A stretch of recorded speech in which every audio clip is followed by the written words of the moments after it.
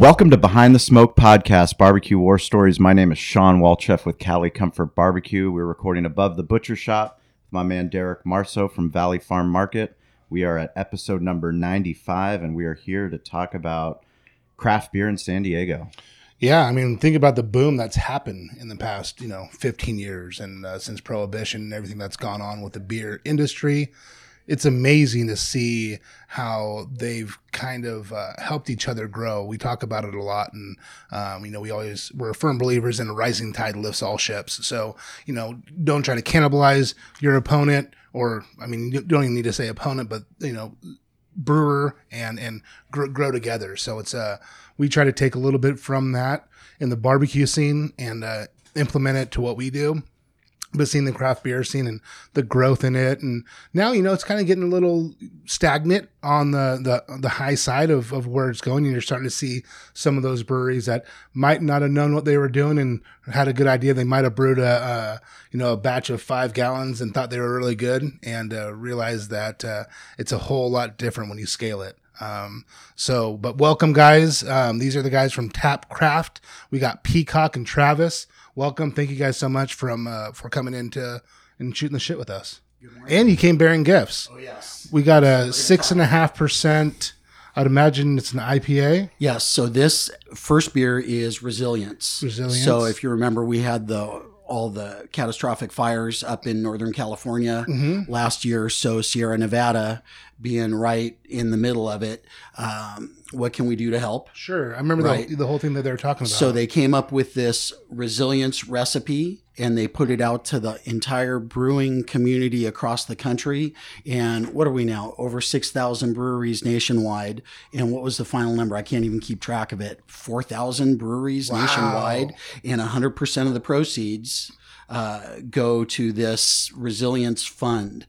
And my wife and I, after a delicious breakfast at Cali Comfort this past Sunday, we were up in Orange County, and a student of mine had asked us to stop by, hey, if you're ever in the neighborhood. So we were coming down Interstate 5 through Laguna Hills, stopped by this place, Gamecraft Brewing Company. And first, whenever I go out drinking, the first thing I ask, do you have a charity beer on tap? Because I want to support those that are supporting others. It's a good cause. You're doing it for whatever. I don't even care. Let me throw in my, $8 or whatever it is. And it's an excuse to drink. I have to do it. I have to support charity. Yes. So I have to go and have a beer. Absolutely. Otherwise you look like a jerk, right? Absolutely. Yeah. Okay. Well, we didn't want to do that. So I was really surprised to see that Resilience was still up on the board. So of course, let me have a Resilience. Oh my gosh, they nailed it. Yeah. And then in anticipation of coming here, you know what? Let's take some on the road, put it in a crowler, and bring it on down and share it with the boys. Isn't that crazy now what they're doing and being able to put that in a crowler? I mean, it's right. Pretty cool. Yeah, the technology is phenomenal. Of course, it starts with great beer, and like you were alluding to, we're going through some adjustments right now in the craft beer growth here, not just in town, but I think eventually the adjustment will go nationwide. 7,000. When are we going to hit 7,000 breweries? Yeah. I know we've got another 20, 25 slated here for San Diego. We'll put us over 200. Right. What was it before Prohibition? It was pretty high. We haven't reached it yet. No, it was pretty high, and it was a different world. Smaller barrels. Different world. And what defined a brewer, it wasn't craft brewing. It was you were just a brewery. Right. And they probably were nano breweries, right? They're probably just a little small things. I would imagine so. And the definition of a brewer, listen, the people that make moonshine, they're distillers, sure. Right? Sure. Yeah, true that. So anyway, so I figured we'd start off with this charity beer because, and we'll get into it as we get into the conversation, we're all about the philosophy of TapCraft, and myself personally, we're all in this thing together, right? Whether it's from a business standpoint, from a personal standpoint, we're not getting out of here alive, all of us, that's for sure. And while we're here, why not join arms and celebrate our successes and share our burdens, and there you go. These people are hurting. We were up installing stone in Napa, and the project was delayed Because because of the all of the contractors' houses burned down. Wow. So I mean, it delayed the opening of the stone up in Napa, and my wife and I went up there for a road trip, and you could see the land was scarred, but green was starting to pop up Right. from that. So Mother Nature, she can take care of herself for the most part. So it's the fellow humans, so if we can do it over some beer, cheers. Yeah, cheers, guys. Yeah, Thanks for bringing cheers. us in. Yeah, Absolutely. no problem. So out of your love of beer and your love of learning came the business of beer. That's kind of the birth Jesus. of TapCraft. You design draft systems Right. for restaurants, breweries. Right. So my personal resume is a long and winding road. Been in the beer industry, actually been in the food service industry 40 years, bussing tables. Yep. And everything in between, everything short of owning a place of our own. Yeah. Front of the house, back of the house, all of that. And then back in 1989, about to get out of restaurant management, Budweiser, Coors, and Miller were courting me, throwing money in my direction. Hey, Peacock, come work for us. Come work for us. Worked for a sports bar up in Hermosa Beach, Okay. owned by George Brett and his brothers. And the place was that's a whole podcast in and of itself. Well, there's some businessmen. Yeah. Brett brothers. Oh, yeah. They're- Right? Yeah. So CJ Brett's, you probably heard of it. absolutely. Yeah, back in the 80s. Anyway, so I was going out in the trade. I was going to get, I opened enough restaurants, managed enough restaurants. Let's go, put these skills to the test. And all the beer companies wanted me to go work for them.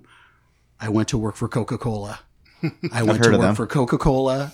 Dude, saved my life and ultimately sent me down a pathway of being a technician and then ultimately going into sales. And they took me to school, and who better to go to school than having Coca-Cola pick it up. So yeah, I learned a few things, and here we are. Fast forward to 5 years ago, the business of craft beer at San Diego State program through College of Extended Studies was born. I was getting into the beer industry with the company that I was working with. And bam, it's been. So you were a student in the program. I was one of the original 27 students that graduated with the first level certificate. Awesome. And hilarious. Bill Sysak at the time from Stone and Scott Blair from Hamilton's were instructors in the program. Oh, Peacock, congratulations. This, that, and oh, by the way, we need you to teach a class in the program. So the first level, is that still called the beer server? No, Or is that- first, no. So, So you got your real Cicerone. well, actually, it's support Cicerone. Okay. So the program at San Diego State, the way it was originally designed, they started with like 7 or 8 classes. If you take 6 of the classes, you get level 1. Okay. And then take 9 classes and you get level 2. Well, now we're up to 14 Wow. or 15 classes 5 years later. Impressive. Yeah. So, and I teach Very I impressive. teach 2 of those classes. Okay. What classes are those? Draught Systems. So Okay. Draught Systems 1, which we're going to have our 12th session in end of March. And then Draught Systems 2 will follow that in May so the first time teaching Draught Systems. So give us 2. Draft Systems 101 for the people that don't understand, that listen around the world, Well, that actually don't have draft systems. Yeah, I was just going to say something to the listeners, people that are starting, restaurants and breweries, and or if they're what they're doing. It is so important to understand it, and I think it's something that gets overlooked because it's out of sight, out of mind. So if your glycol system, you can't really see everything is tucked away. You're not really worried about your lines because you can't see if it has diacetyl in it, whatever it is. Right. You can't see it, Right. So you don't know. But guys like me, who if you're pouring me a beer, I'll be able to taste it right away. And if it's contaminated or whatever it is. So it's important to make sure you have, clean lines, that you're taking care of stuff, that you can get a short run if possible. But I'll let you're the expert on all that. Well, so I it don't goes wanna- back. So why a draft system? Well- I'm opening up a restaurant and I want to. I have a full liquor license. I can sell beer, liquor, wine. Why should I install a draft system? So a draft system, the short answer to that is your business model, and you're going into business to make profit, right? So you want to be in the black, not in the red. The draft beverages, and this goes actually take a step back, not just draft beer, draft wine, coffee, kombucha, whatever crazy stuff you want to put through the draft system. That's all revenue stream, and it's all highly profitable, right? So whatever you're procuring, your list of what you're gonna sell, you're procuring that based on the quality of the product that goes with your style of restaurant, whether it's a barbecue restaurant, a pizza joint, a Mexican restaurant, right? So you've tasted it, you've sampled it, you're sold on it, and that is awesome. That's going to go great with my, pulled pork chilaquiles, right? Which actually go with quite a few things on your draft list, by the way. So you as a business owner, you're the retailer, you're delivering that to the consumer. Yes. Right? So you tasted it. You want to have that great moment for your guests when they drink that whatever. So the brewer, the manufacturer, they've done their job. Mm-hmm. The draft system is the final delivery piece to get that into the glass before the guest puts it to their lips, smells the aroma. That's you first taste with your nose. 90% of taste is through your nose. So to have that, you've got to have proper carbonation. Well, now we get into the science of it. It's got to be, the beer has to be handled properly. The beverage has to be handled properly before it's even hooked up to the system. It needs to acclimate to the right temperature. Yep. Needs to be served at the right temperature in clean glassware, proper technique from the server, from the tender that's pouring it, and don't let it sit on the bar waiting at the beverage station for 10 minutes. It's going to warm up to a temperature that's not optimal. You want to get it there at the right time. It's not just one thing. The draft system, a properly designed and executed draft system, has absolutely zero impact on the product because the product is perfect going in, right? I just need to get it out of that 15.5 gallon can that it's in, right? And 16 ounce, 22 ounce serving, whatever it is, and get it to the table in time. Oh, and the glass needs to be clean. Right. What is that? A nice sanitizer essence on that, and that's even how are you rinsing the glasses? Yeah. Is your water filtered or are you giving it a nice San Diego fluoride ammonia burst up into the glassware? What do you mean? Our water's beautiful here. Oh, I know. It's just, isn't it the best? Just dude, I was cracking up. That comes, we're the last person to get. I was cracking up when I was listening to Sean McElhenney talk about the water up there at Alpine. Oh yeah, that's we won't go behind that curtain, but the water up there is this is mostly water. Yep. Right. More to his point too, with the draft system, you're basically pulling a handle and you're filling a glass, as opposed to like if you're serving wine, you're fumbling with a bottle, you have to find an opener, that type of thing. So it's more kind of a employee cost type of thing, where if you have 30 taps, pouring a beer straight from there instead of, like I said, fumbling around with a wine bottle or, opening cans of whatever else. So it's streamlining your process of getting a beverage to your customer. Yeah. I mean, when we were going from 8 taps to building a keg room with 24 taps, the thing that I didn't understand was the cost associated with going from a small pony keg that we were buying to an actual keg, right? And what that actual hard cost was, the difference in that, and what that brought our pour cost down, which was significant. Sure. And we have that. So what you're talking about is the difference between a 6 barrel, which is just over 5 gallons, and a half barrel, which is 15.5 gallons. Yep. So, back in the day when it was Budweiser, Miller Lite, Coors Light, those are lagers, the style of beer. Lagers are pretty bulletproof. It's hard to screw them up. Temperature is important, but it's not as important. Clean lines are important, but not as important as they are now. Now enter the craft, and $75 a keg. Yeah. Now enter 2019. You've got some half barrels that are north of $200. Yep. Yeah. And you've got some 6 barrels that are approaching, $1.50. Yep. And, oh my gosh, liquid gold, you're not kidding. And the liquid, that's where we get into some of the science of it. The fluid dynamics of it are a little more important. And, you got to treat her right.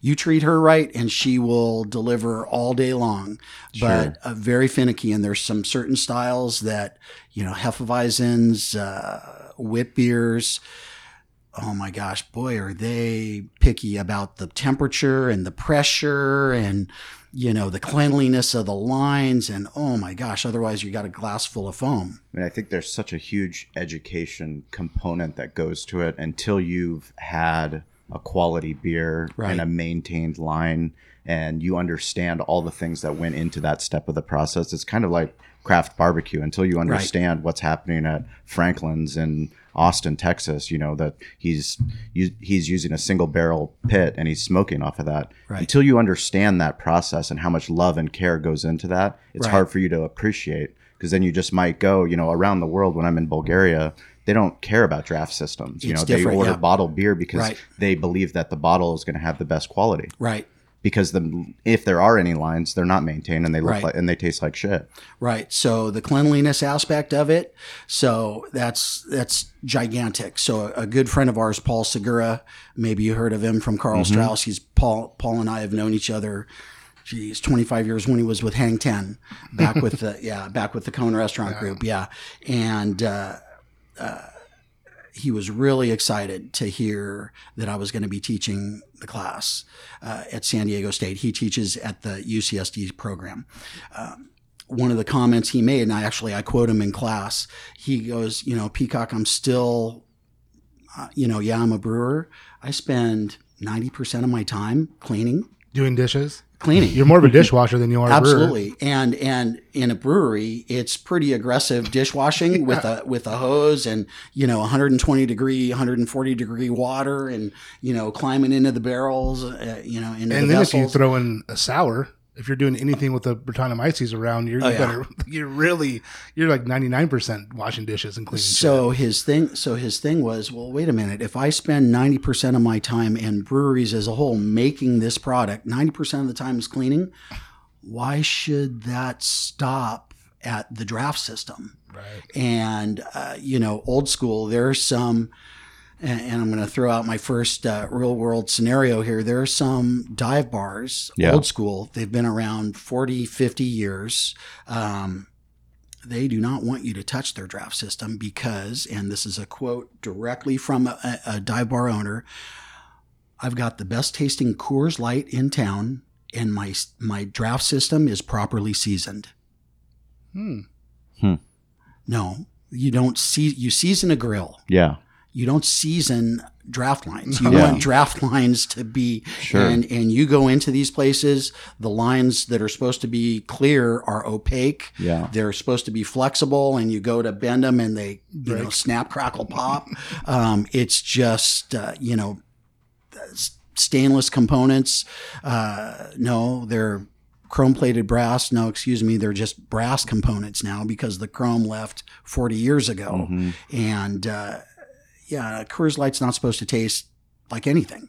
Yeah. And that's one of the beauties of Coors Light, award-winning beer. It's the standard in the industry for how clean it is, times how many barrels do they make a year of that 8 billion barrels of Coors Light. Well, if I need something to clean my palate, something that I can throw, 40 of them down on a hot summer afternoon out in the field, Coors Light's only 40? It's my jam. 44, 44, right? Yeah, maybe 44, depends. But to attest to that, I mean, literally, when I got done with my classes, the first beer I went to was a Coors Light. Right. And it was just like, someone put so much time and effort into that recipe, and it's amazing for what it is. And you can't, take anything away from them. Right. It's amazing to have that beer, and I drink it to this day, Well, and you talk about, so studying for your Cicerone, one of the things that they do is they give you off flavors. Yep.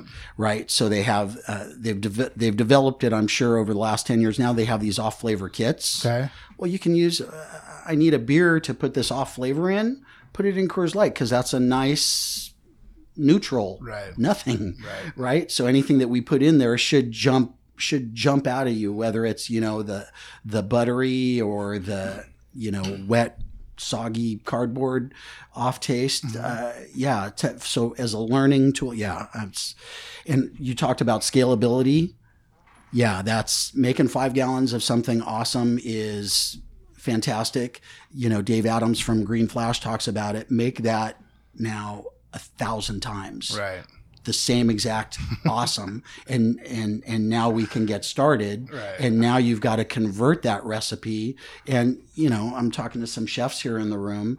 Scalability, making one portion of whatever. Yeah. Now let's scale it up. Now we've got a party of 500 that we need to do. Yeah, there's some scalability. Logistics, right? a lot of it. We see it a lot. Right. So it's not a straight across equation. And I leave that for the brewers. Right. So in our business, I draw the line production. That's all the brewers making the product. Mm-hmm. We're post-production. You've already made it. Now we need to deliver it.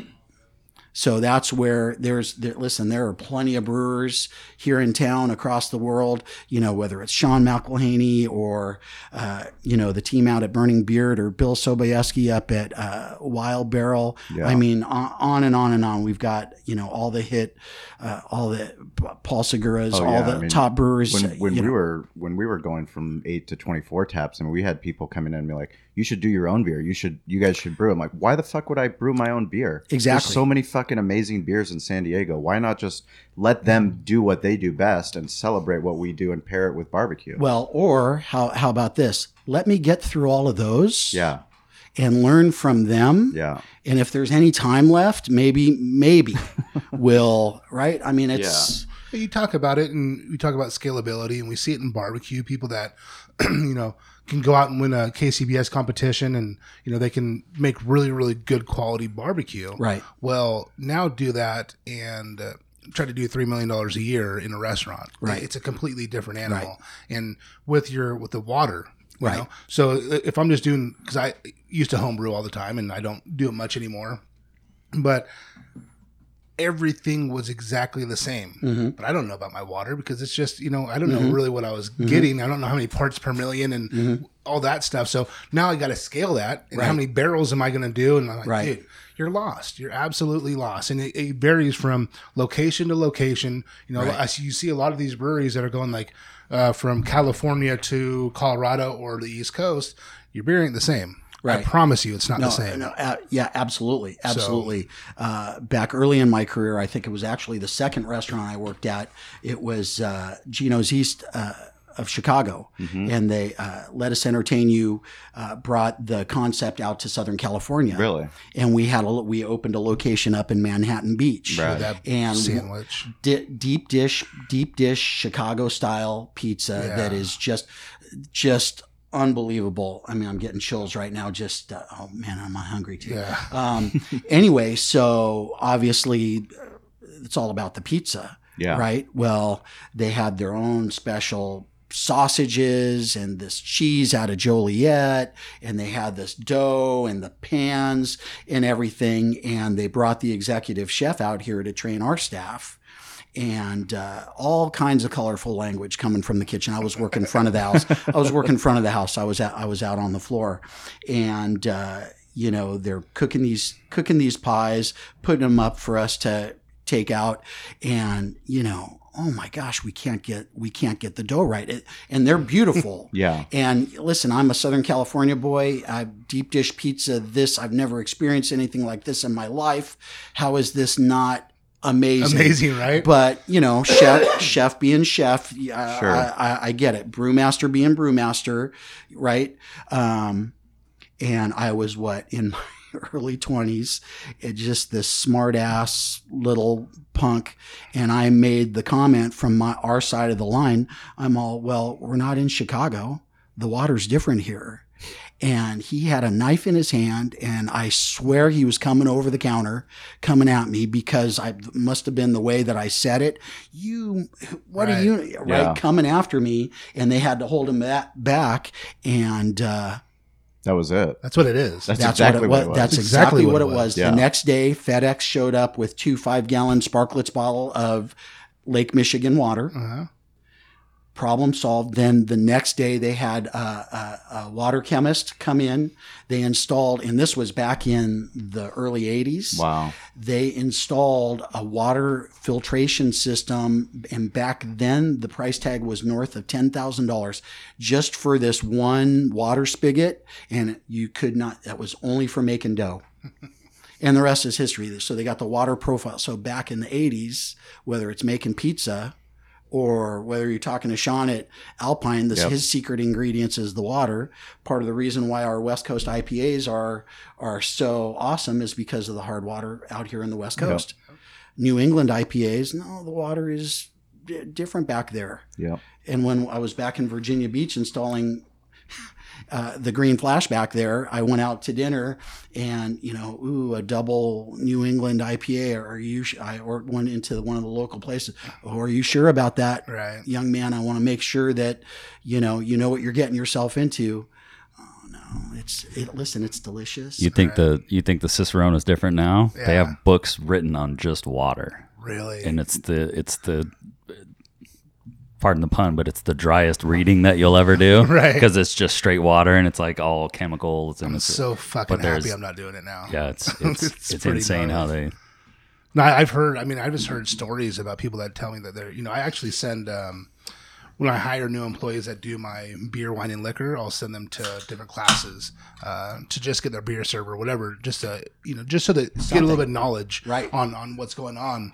And they're coming back and they're telling me, I'm like, you had to do that for the beer server? Right. Like, yep. Yeah. I'm like, right. Wow, that's actually pretty cool, but it's, there's a lot of stuff. People don't understand what goes into it. It's very, very, very, very meticulous and not everyone's palate is there, and that's okay. And it's, you just have to kind of figure it out. I just was blessed with a really, really refined palate. It's something that I did crazy. It's just, there's something like 180 different beer styles now. So you're trying to get your knowledge nailed down on just a few styles it's even well, and even looking at our beer out here, our beer is pretty shitty if you really think about it compared to like a European beer and how well balanced a lot of those European beers are.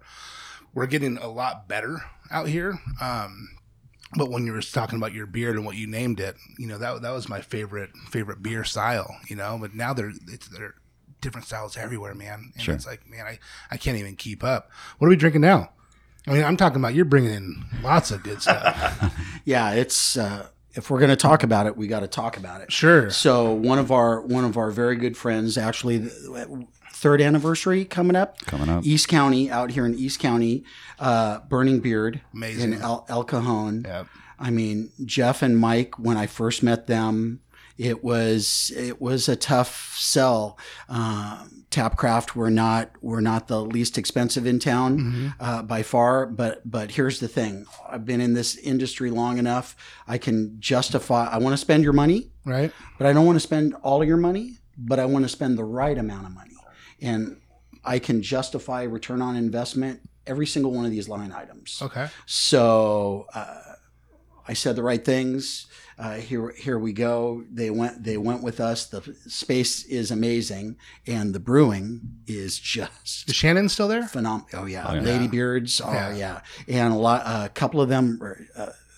Who's out there? Stina. Who's students of mine? Stina, and I think that's it. Shannon, I'm probably going to have come in and guest speak in one of my classes. It's just phenomenal, actually, and we're going to do a workshop out there. Yes. And maybe for Draught Systems too, we'll have a site. Also, the coolest tap handles in San Diego. Yeah, really. Jeff made those by hand, and he's like, I get this text 12:30 at night, 1 a.m, and he's like shooting me pictures of he's in the shop handcrafting these tap handles. Awesome. In his it's a metalworking shop. He's second generation Consolidated Metals. I think that was his grandfather's place out there. So this is Burning Beard. It's a 32-ounce crowler of their Banksy, which is an ESB, extra special bitter, which is not, that's just a name. I don't know that the bitterness is It is extra special. It's a bronze medal winning beer. No big deal. Right. You guys need more. Great American. Yeah. Nice, dude. That's amazing, and that's hard just in itself. Getting those awards and those, getting recognized. You're seeing a lot of these smaller breweries get recognized because they're really, putting the time and effort into their craft. So you go to the class, you're one of the first 27. Right.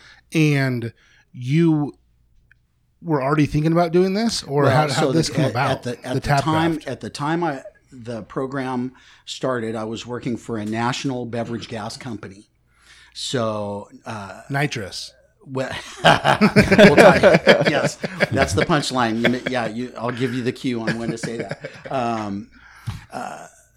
So back before Anheuser-Busch was purchased by InBev and was still family owned, they were getting their ass kicked nationally on their draft beer systems. 80% of the service calls were gas related. So Anheuser-Busch, and I forget which one it was, they go, you know what, we need to address this, nip it in the bud nationally, because some of their other branches were being affected similarly. So they created this entity called the Center for Draft Excellence, and it was 4 companies nationally: Anheuser-Busch, Micromatic, who is an equipment manufacturer, and at the time Tap Dynamics, which had technology that monitored the sales. So it was plugged into your draft system, plugged into your point of sale system, and you could track how much much of that Budweiser, or what's your yield out of that 15 gallons, how much you're selling. Yep. Are you getting, 15 and a half gallons should be 124 16-ounce servings. Well, no, it was not that. So right. Tap Dynamics, rest in peace, they're long gone, but supported that. And then the gas component was this company out of Florida called UCO2, beverage gas company. Beverage grade CO2 was the only thing that they sold. They were invited in. Hey, we've got a national sales team. We can roll out this program just like that nationally through the 50 some sales reps, 150 some depots, and we can nip this thing quickly. Well, no sooner than the program rolled out, InBev came in. Oh, here's $94 billion. Yeah. Are you interested? That's a pretty big carrot. And it shifted their focus. So, but New CO2 was already on the hook, and they had invested in quality gas equipment. And hey, let's go into the beer industry. Primarily, they were serving restaurants and supporting Coca-Cola and Pepsi and other beverages with their beverage grade CO2. But hey, let's get into this beer thing, and that's when nitrogen is a beer gas. So let's partner with McDantum and have a proprietary gas blender. It blends the CO2 and the nitrogen for the different blends. Let's partner with a company out of Chicago and make a nitrogen generator, because nitrogen is 78% in the air around us. So you can make a glorified air compressor, pull the molecules out of the air, clean them, separate them, and put them in storage very easily. So a nitrogen generator, and it's a profit center for them as well. So I'm brand new with the company. I'm back in Florida I've been with the company 2 months. You were living in Florida? No, I was here in San Diego, okay. But I'm brand new with the company. Got it. I'd only been employed with them for a couple months. They sent me back for onboarding and training, and all the VPs, all the bigwigs are there, and they're so excited, like a bunch of little kids. There's about a dozen of us salespeople from across the country, and they're announcing this new program, this new beer program. Okay. And we're going to roll it out in 4 markets. Of course, Florida here, where the headquarters is. So and then we're going to do Chicago. We're going to do Chicago, Dallas, and Denver. And here's this I'm raising my hand for those of you that are watching on radio. Here's this young shy guy from San Diego, and I said, well, excuse me, San Diego was just voted the craft capital in Men's Journal. Right. And all these VPs are all, wait, what? All these, and I'm doing air quotes. Yeah. These beer experts, we're going into the beer business now.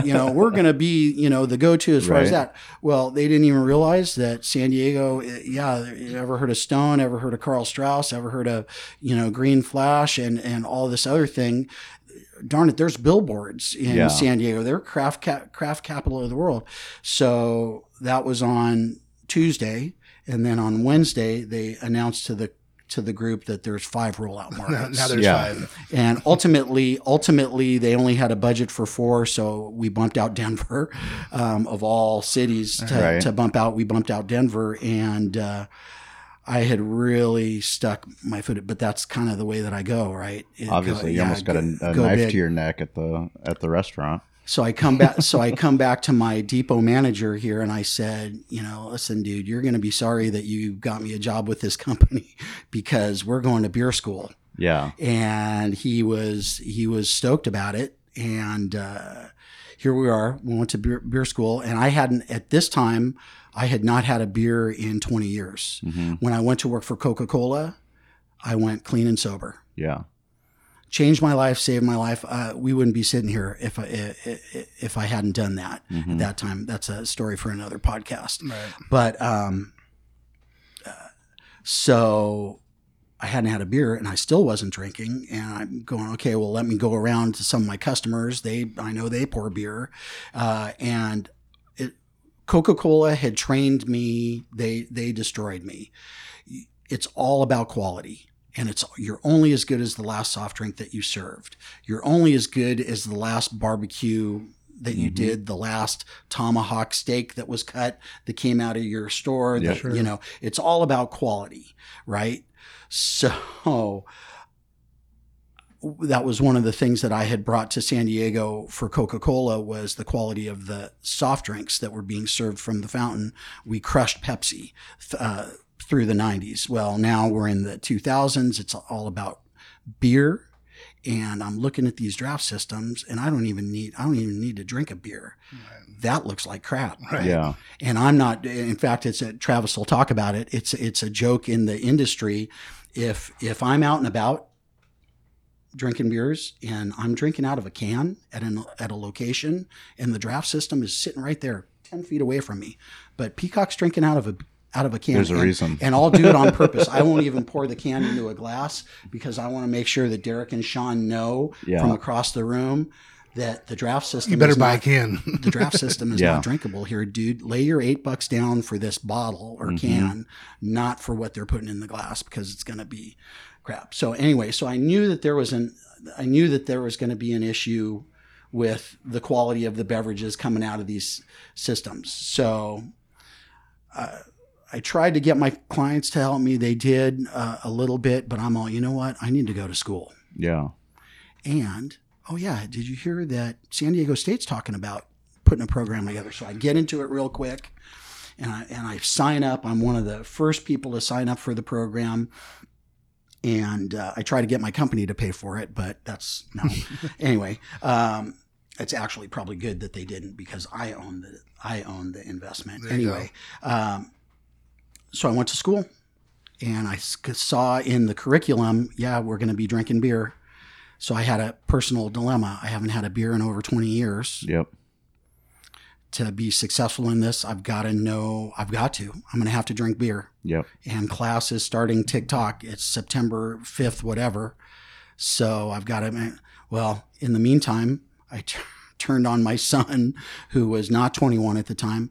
Hey, why don't you get into, I kind of manipulated the situation. Hey, why don't you get into home brewing? Right. I hear that that's a thing.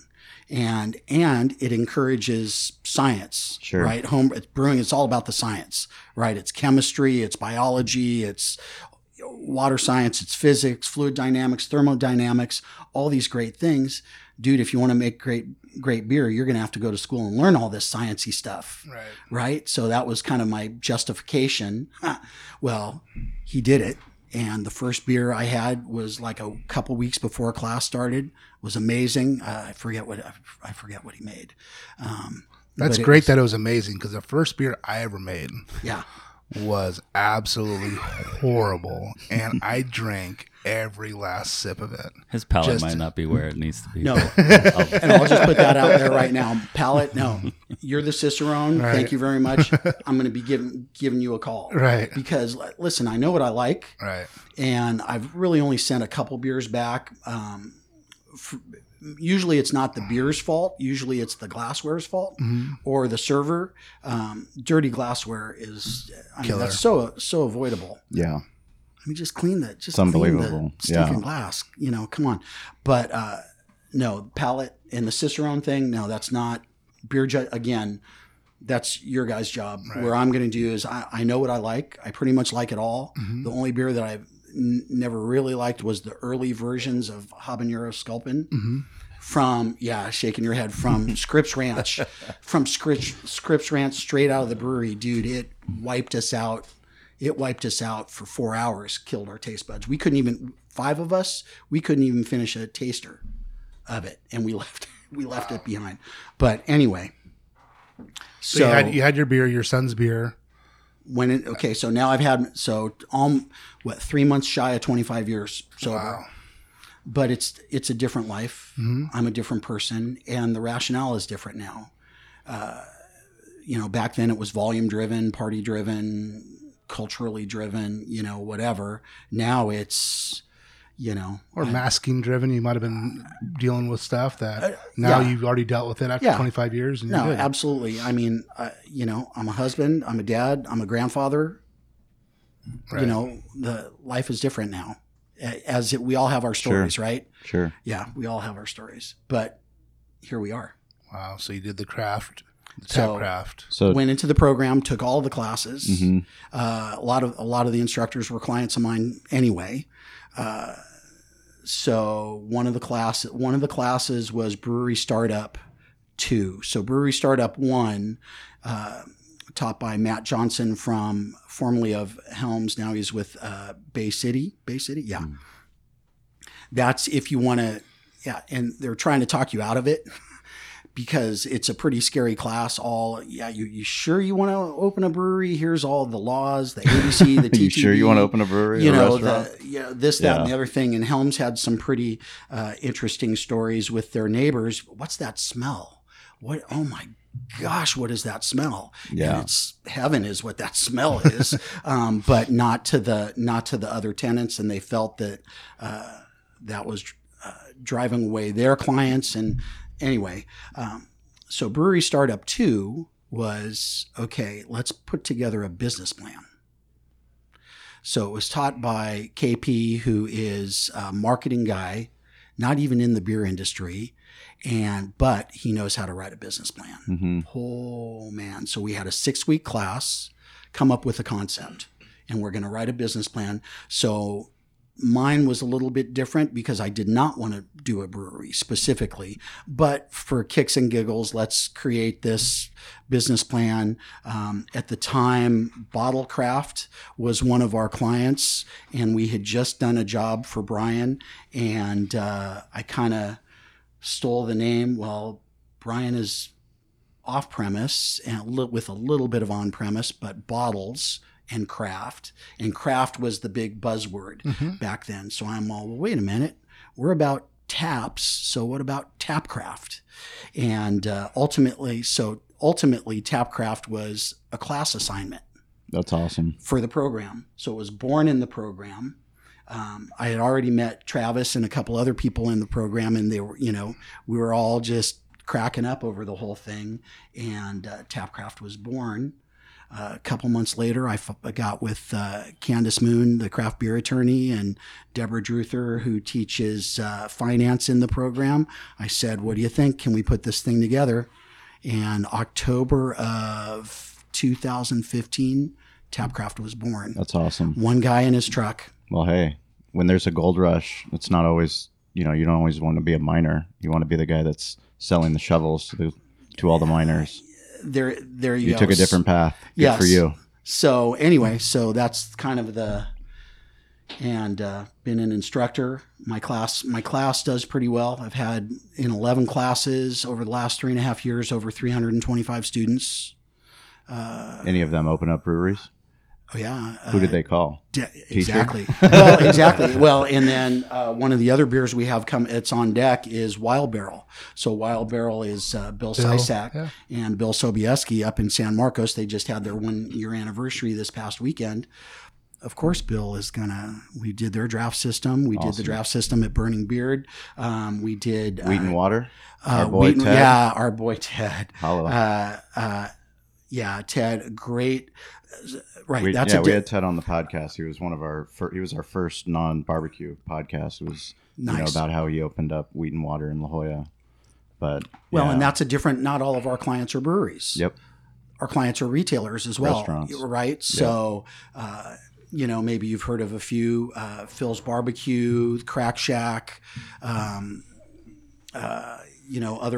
restaurants in town, that we've done, Ted at Wheat and Water, and one of his partners, Doug Ritz, we had worked with previously, so he understood the importance of it. And their draft system, very complex, 30 faucets, some long draw, some short draw, wine. They have a wine component, red wine, which is cellar temperature, and white wine, which is a little bit colder, and then they have coffee, kombucha, all localized. So this beautiful, gorgeous pipe tower that was, custom built, pretty expensive. And you got plenty of expenses building the place.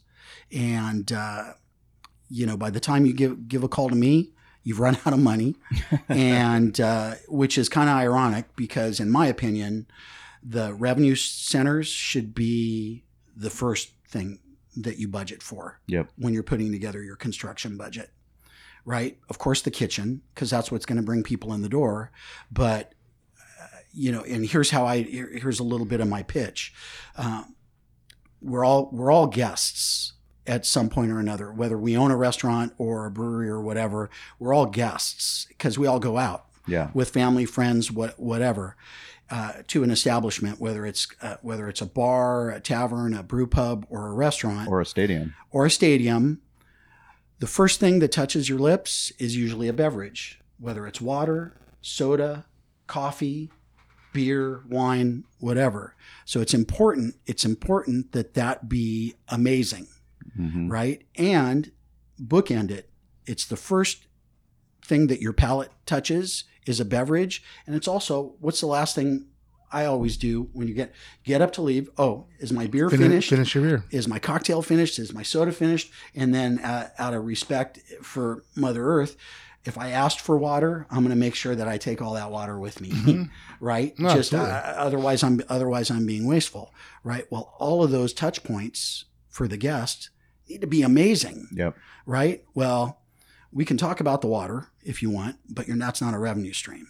But, the draft beverage, or even when I was with Coca-Cola, the quality of the post-mix beverage, there's a lot of margin in that for you, the operator.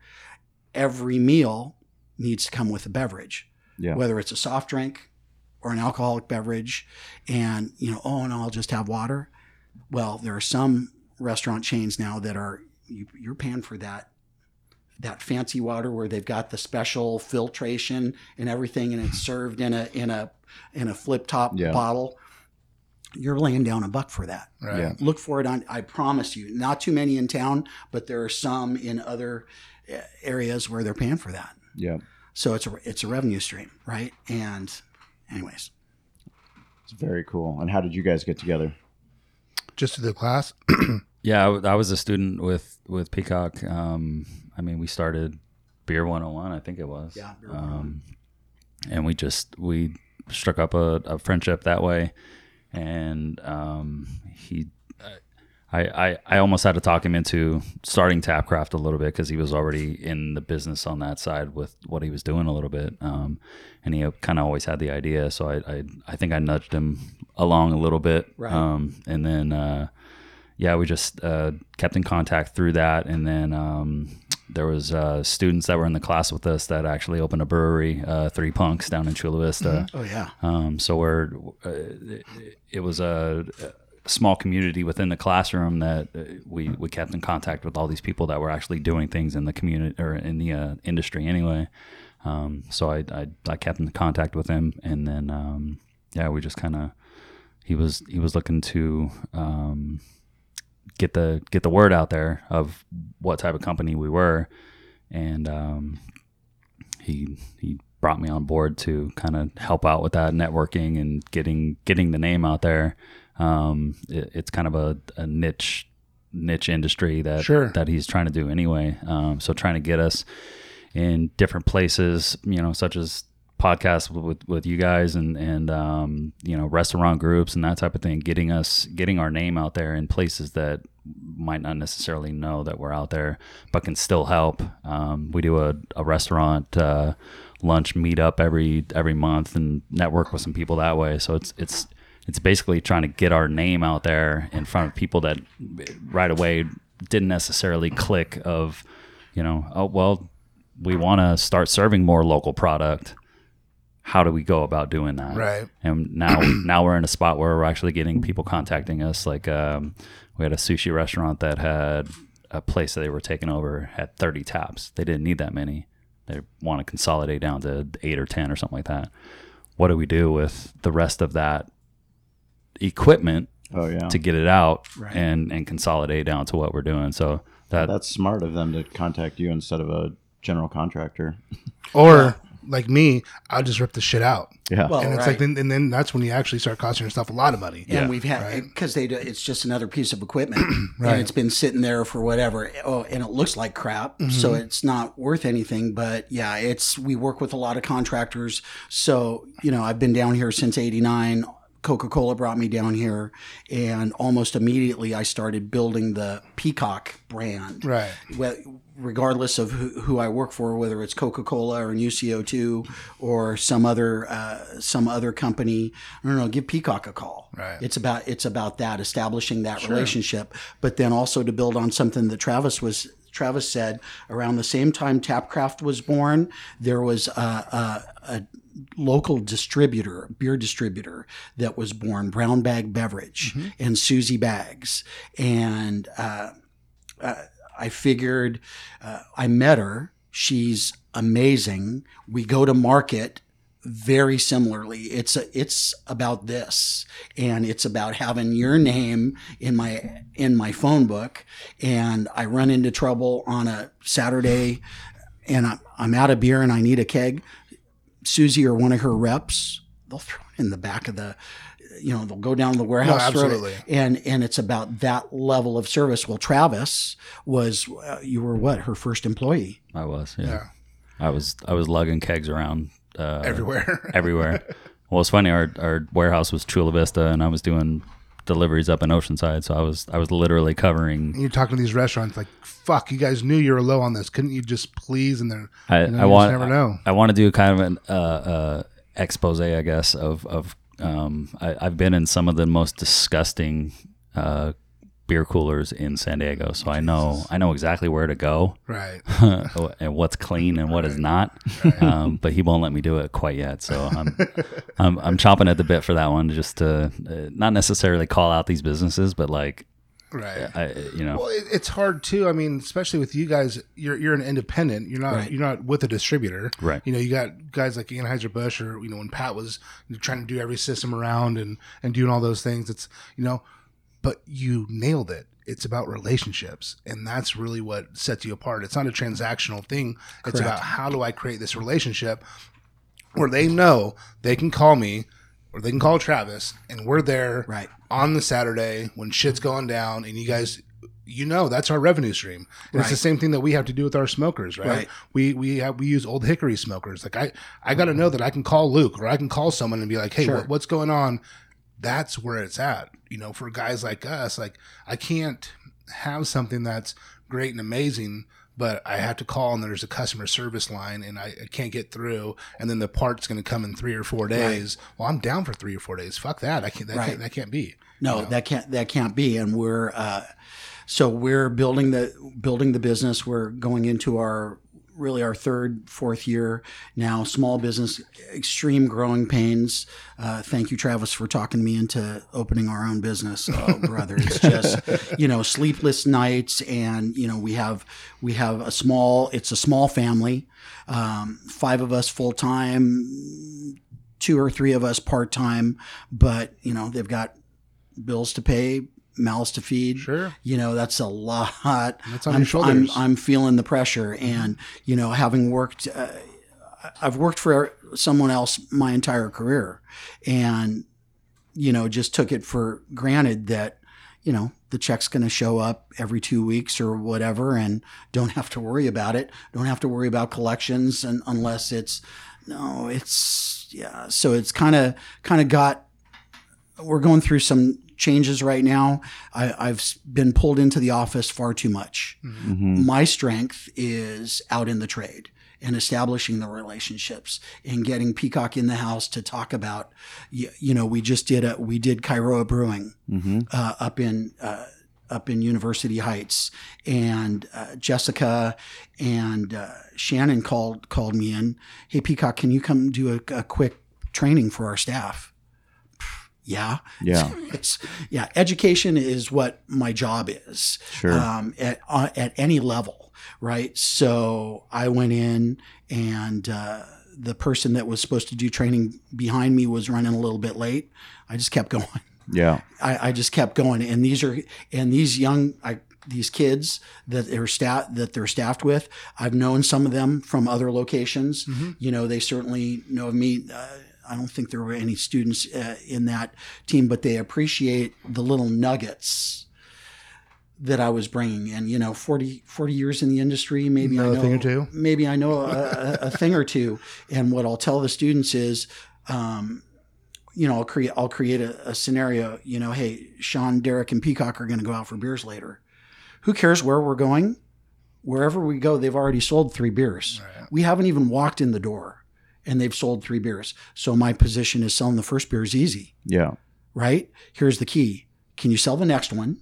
And as soon as those 3 knuckleheads walk in the door, you got to start working on getting them their second beer. Yeah. And how are you going to do that? Well, you're certainly not going to do it if your draft system is tainting that liquid gold that the house spent $2.25 for that keg. Well, no, they're not going to sell very much of it. Yep. Because half of it's going down the drain because the system is not maintained or designed properly. Well, okay, there's, half of it down the drain. And then the other half, no, it's coming back. Oh, and those 3 knuckleheads, yeah, they're not sticking around. Yeah. They're going someplace else. Or was that beer amazing? It was, created that experience. Heck yeah, I want another round. And we're calling up our buddies. Can you bring that table over here? Because we got 4 more guys coming. And who do we talk to about setting up a meeting here for next week? Yep. Because we're having a company party. That's what you need to create. And I'm painting this scenario for the students, and they're, ding, ding, ding, ding. The lights are going off in the room, going, oh, and whether you're the guest or whether you're an employee or whether you're an owner, we need to be having that conversation. And it's been taken for granted for so long. Oh, just plug in the Coke machine and, push the little lever and a Coke comes out. Oh, just pull that handle. Yeah. And, here's what's happened. Here's what's happened as far as the operators, the retailers are concerned, is as this industry has gone vertical over the last decade, there is a vacuum at the bottom for qualified staff, right? So the best example is the ballpark. Yep. At Petco. And number one, Petco being just one of the top 3 ballparks in all of Major League Baseball to begin with. So great job building a beautiful facility. And then, let's be the craft beer ballpark. Right. Well, third-party contractors run those stands. Correct. And it is a warm body, and I'm not bagging on anybody that's doing this. No, it's honest. It's honest. Absolutely. That's the biggest fear about going, expanding your brand into a stadium is that you lose that control. And so one of my fellow instructors, Jake Nunes, who's the GM over at North Park Beer Company, was previously with Ballast Point before the acquisition by Constellation, and he sent me.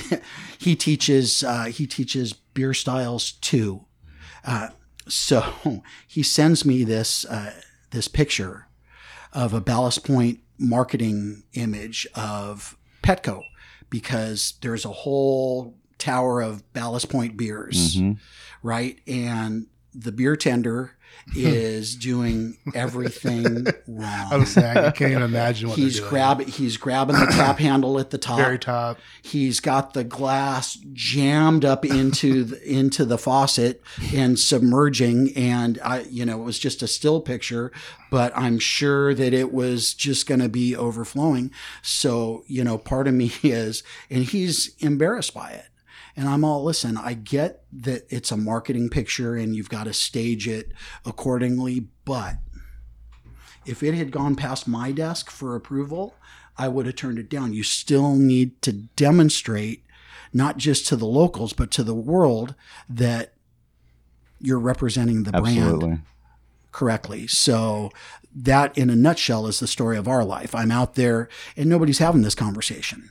Well, that's Sean has to do it at, or you did have to do it, right? Yeah. Absolutely. Down at now it's Pechanga Arena. Pechanga Arena, right, which used to be Valley View Casino Center, yeah. But we sell our barbecue down there. So a lot of what we had to do was going in and training the staff of how things need to be plated. Because it's not his staff. Because it's not my staff. No, It's a third-party contractor. Yeah. But Levy, thankfully, we have an incredible relationship fantastic. with them. And I love them. They're so hands-on, even their managers, right, that if I go to a Gulls game and I see the barbecue sauce isn't full, all I have to do is look at them and they know, and they get it filled. So actually, that's actually a good possible revenue stream for us, is because I do trainings, right? How about I do a training for one of these concessionaires when they go into a facility? Hey, can we have a 30, 45 minute, 1 hour Draught Systems session before you open your doors, whether you're going into Petco or Pechanga or Dodger Stadium or whatever, just to help. It's painful enough that 20-ounce beer is $18. Sure. It's painful enough, but listen, we can kind of temper that a little bit, mitigate that pain point for the consumer. Absolutely. And let's deliver it awesome. Absolutely. Right? So I'll give you guys credit if I can sign that deal with these concessionaires, and whether it's Levy or Delaware North or AEG, whoever it is, it's whoever about it is, education. it's important, because ultimately this industry comes down to, and I was talking about it, I think before we went on air, as humans, we're designed for fellowship. Yeah. And the industry, if you're in this industry to make millions, that needs to be revisited, because that's not the value for me personally now as a business owner. That's not the value that I get out of this. So I'm old school, Zig Ziglar, what did they call it? The Highway University, back when you had these, it wasn't podcasts, it was cassette tapes. Yeah. Or it was CDs. Yep. And you put it, for doing that. Zig Ziglar, John Maxwell, Covey, all of these, and even my pastor, Miles McPherson at The Rock, these guys have nuggets of wisdom. Well, Zig Ziglar, one of his things, and I'm not going to get the quote exactly right, you can get everything in life that you want if you help enough others get what they want. So I go back to a conversation I had with a little mom and pop when I was with Coca-Cola. And here I come in, I've got the Coca-Cola trademarked vehicle. I'm all Dapper Dan, with my Coca-Cola shirt and my business card. And I've got my sales book, and it's Coca-Cola logo, the most recognized trademark in the world. And what's this Betty's Kitchen? Why, Coca-Cola, why do you even care about Betty's Kitchen?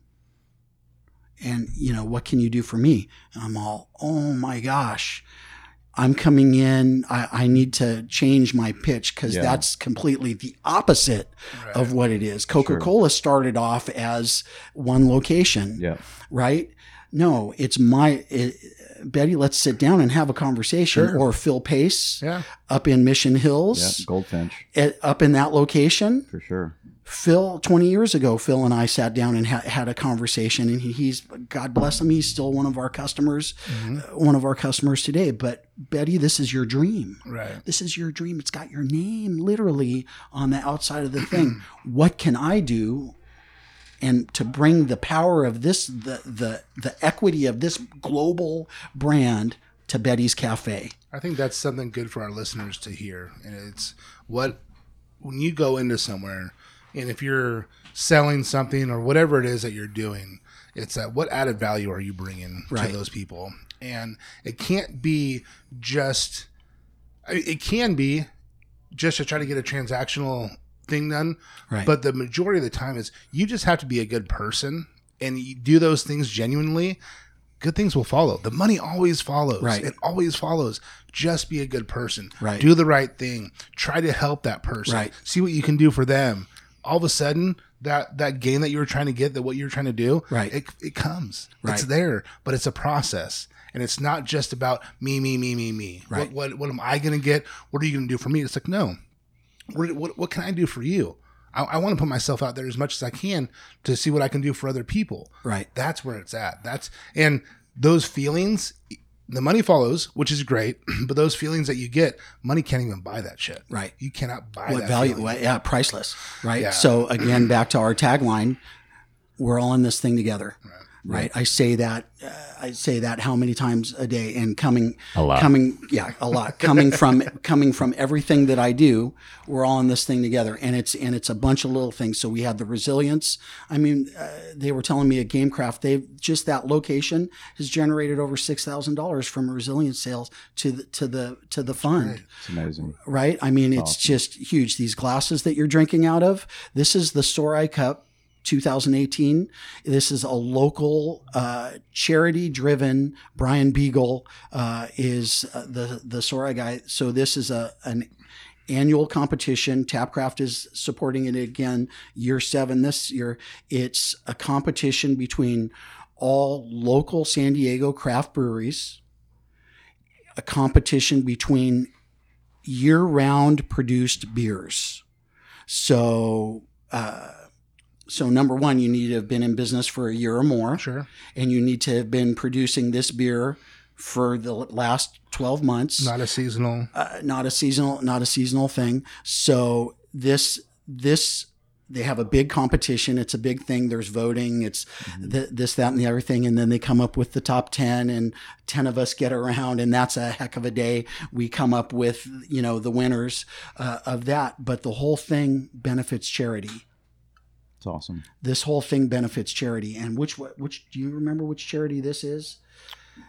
I don't remember that one, but that one focuses on he does a food drive at the end of the year. Right, the Sorai Sudsmas. And he generated over 7,000 pounds of food in December cool. through this food drive. That's so amazing. He does that in the summer, and then he does the food drive towards the end of the year. Right, it's a food drive with coordinated with Society. Mm-hmm. They brought in, Sorai brought in about 50% of the food donations to that bigger cause. And, it's tapping into the industry, right? And I'll support this all day long. One of the things that TapCraft wants to do is, as we grow and get bigger, again, giving back, all of the all 7 of us, 8 of us, we all have our own personal charity that we would like to benefit. And again, this industry is all about collaboration, right? So, me and my crazy mind, I'm thinking, let's do a TapCraft collaboration, let's say with Burning Beard, where for me, my charity is Voices for Children, which supports foster kids. Let's do a beer with Burning Beard. Let's agree with Burning Beard on what that beer is going to be, how big the batch is going to be. Obviously, they'll have it in their tasting room and they'll sell it, and then we'll take it to our pocket accounts. We'll take it to Ted over at Wheat and Water, and I'll say, hey, we're doing a charity thing. You want to be part of this? You sell it, and let's generate some revenue. It's going to Voices for Children we'll put it out in the trade, maybe 20, 30 locations and we'll make a big deal out of it. Social media, this, that, and the other thing. And again, we're all in this thing together, helping this, and look at the beer community and coming together. And it's just amazing. Make a big deal out of it. And hopefully we can only lead by example, right? Absolutely. And it needs to be okay that, we're not driving a Bentley, and that we're not doing this, and that, we all know somebody that's had cancer. We all know somebody that's been in the foster system. And, listen, life's tough enough. Sure. Just add there's enough crap out there, right? Yeah. So let's link arms however we can. Absolutely. Anyway. Well, we appreciate you guys coming down here, and everything that you're doing, obviously, with continuing education is huge. So any of our listeners that are interested in the SDSU program, we'll put links in the show notes, as well as the things that we talked about today. How do people get in touch with you guys if they have questions? Yeah, we do most stuff on Instagram. It's TapCraft_Draught. It's DRAUGHT. It's a proper spelling, I guess. Brewers Association spells it that way, so that's how we do it. And then Facebook as well. You can find us. I think if you do at TapCraft SD, you can find us there. We do most of our stuff through those two mediums. Tapcraft.net. You can also find our stuff there. Perfect. Well, if anybody has any questions, we're going to make sure they reach out to you. Every week we do a Behind the Smoke shout out. So anybody using the hashtag Behind the Smoke, doesn't always have to be barbecue. It can be beer, business, whatever you're doing. We appreciate you listening to the show. But this week it's going to Brandon Hodges of Pale Blue Smoking Co. He's doing catering, barbecue parties, mobile pop-ups, live fire cooking right here in beautiful mid-Michigan. So congrats to Brandon Hodges, and we're going to send you out a Behind the Smoke mug. We appreciate you guys listening to the podcast. If you want to know beer in San Diego, reach out to these guys because they're the experts. But thank you guys for coming on the show. Thanks for having us. Thanks for having us.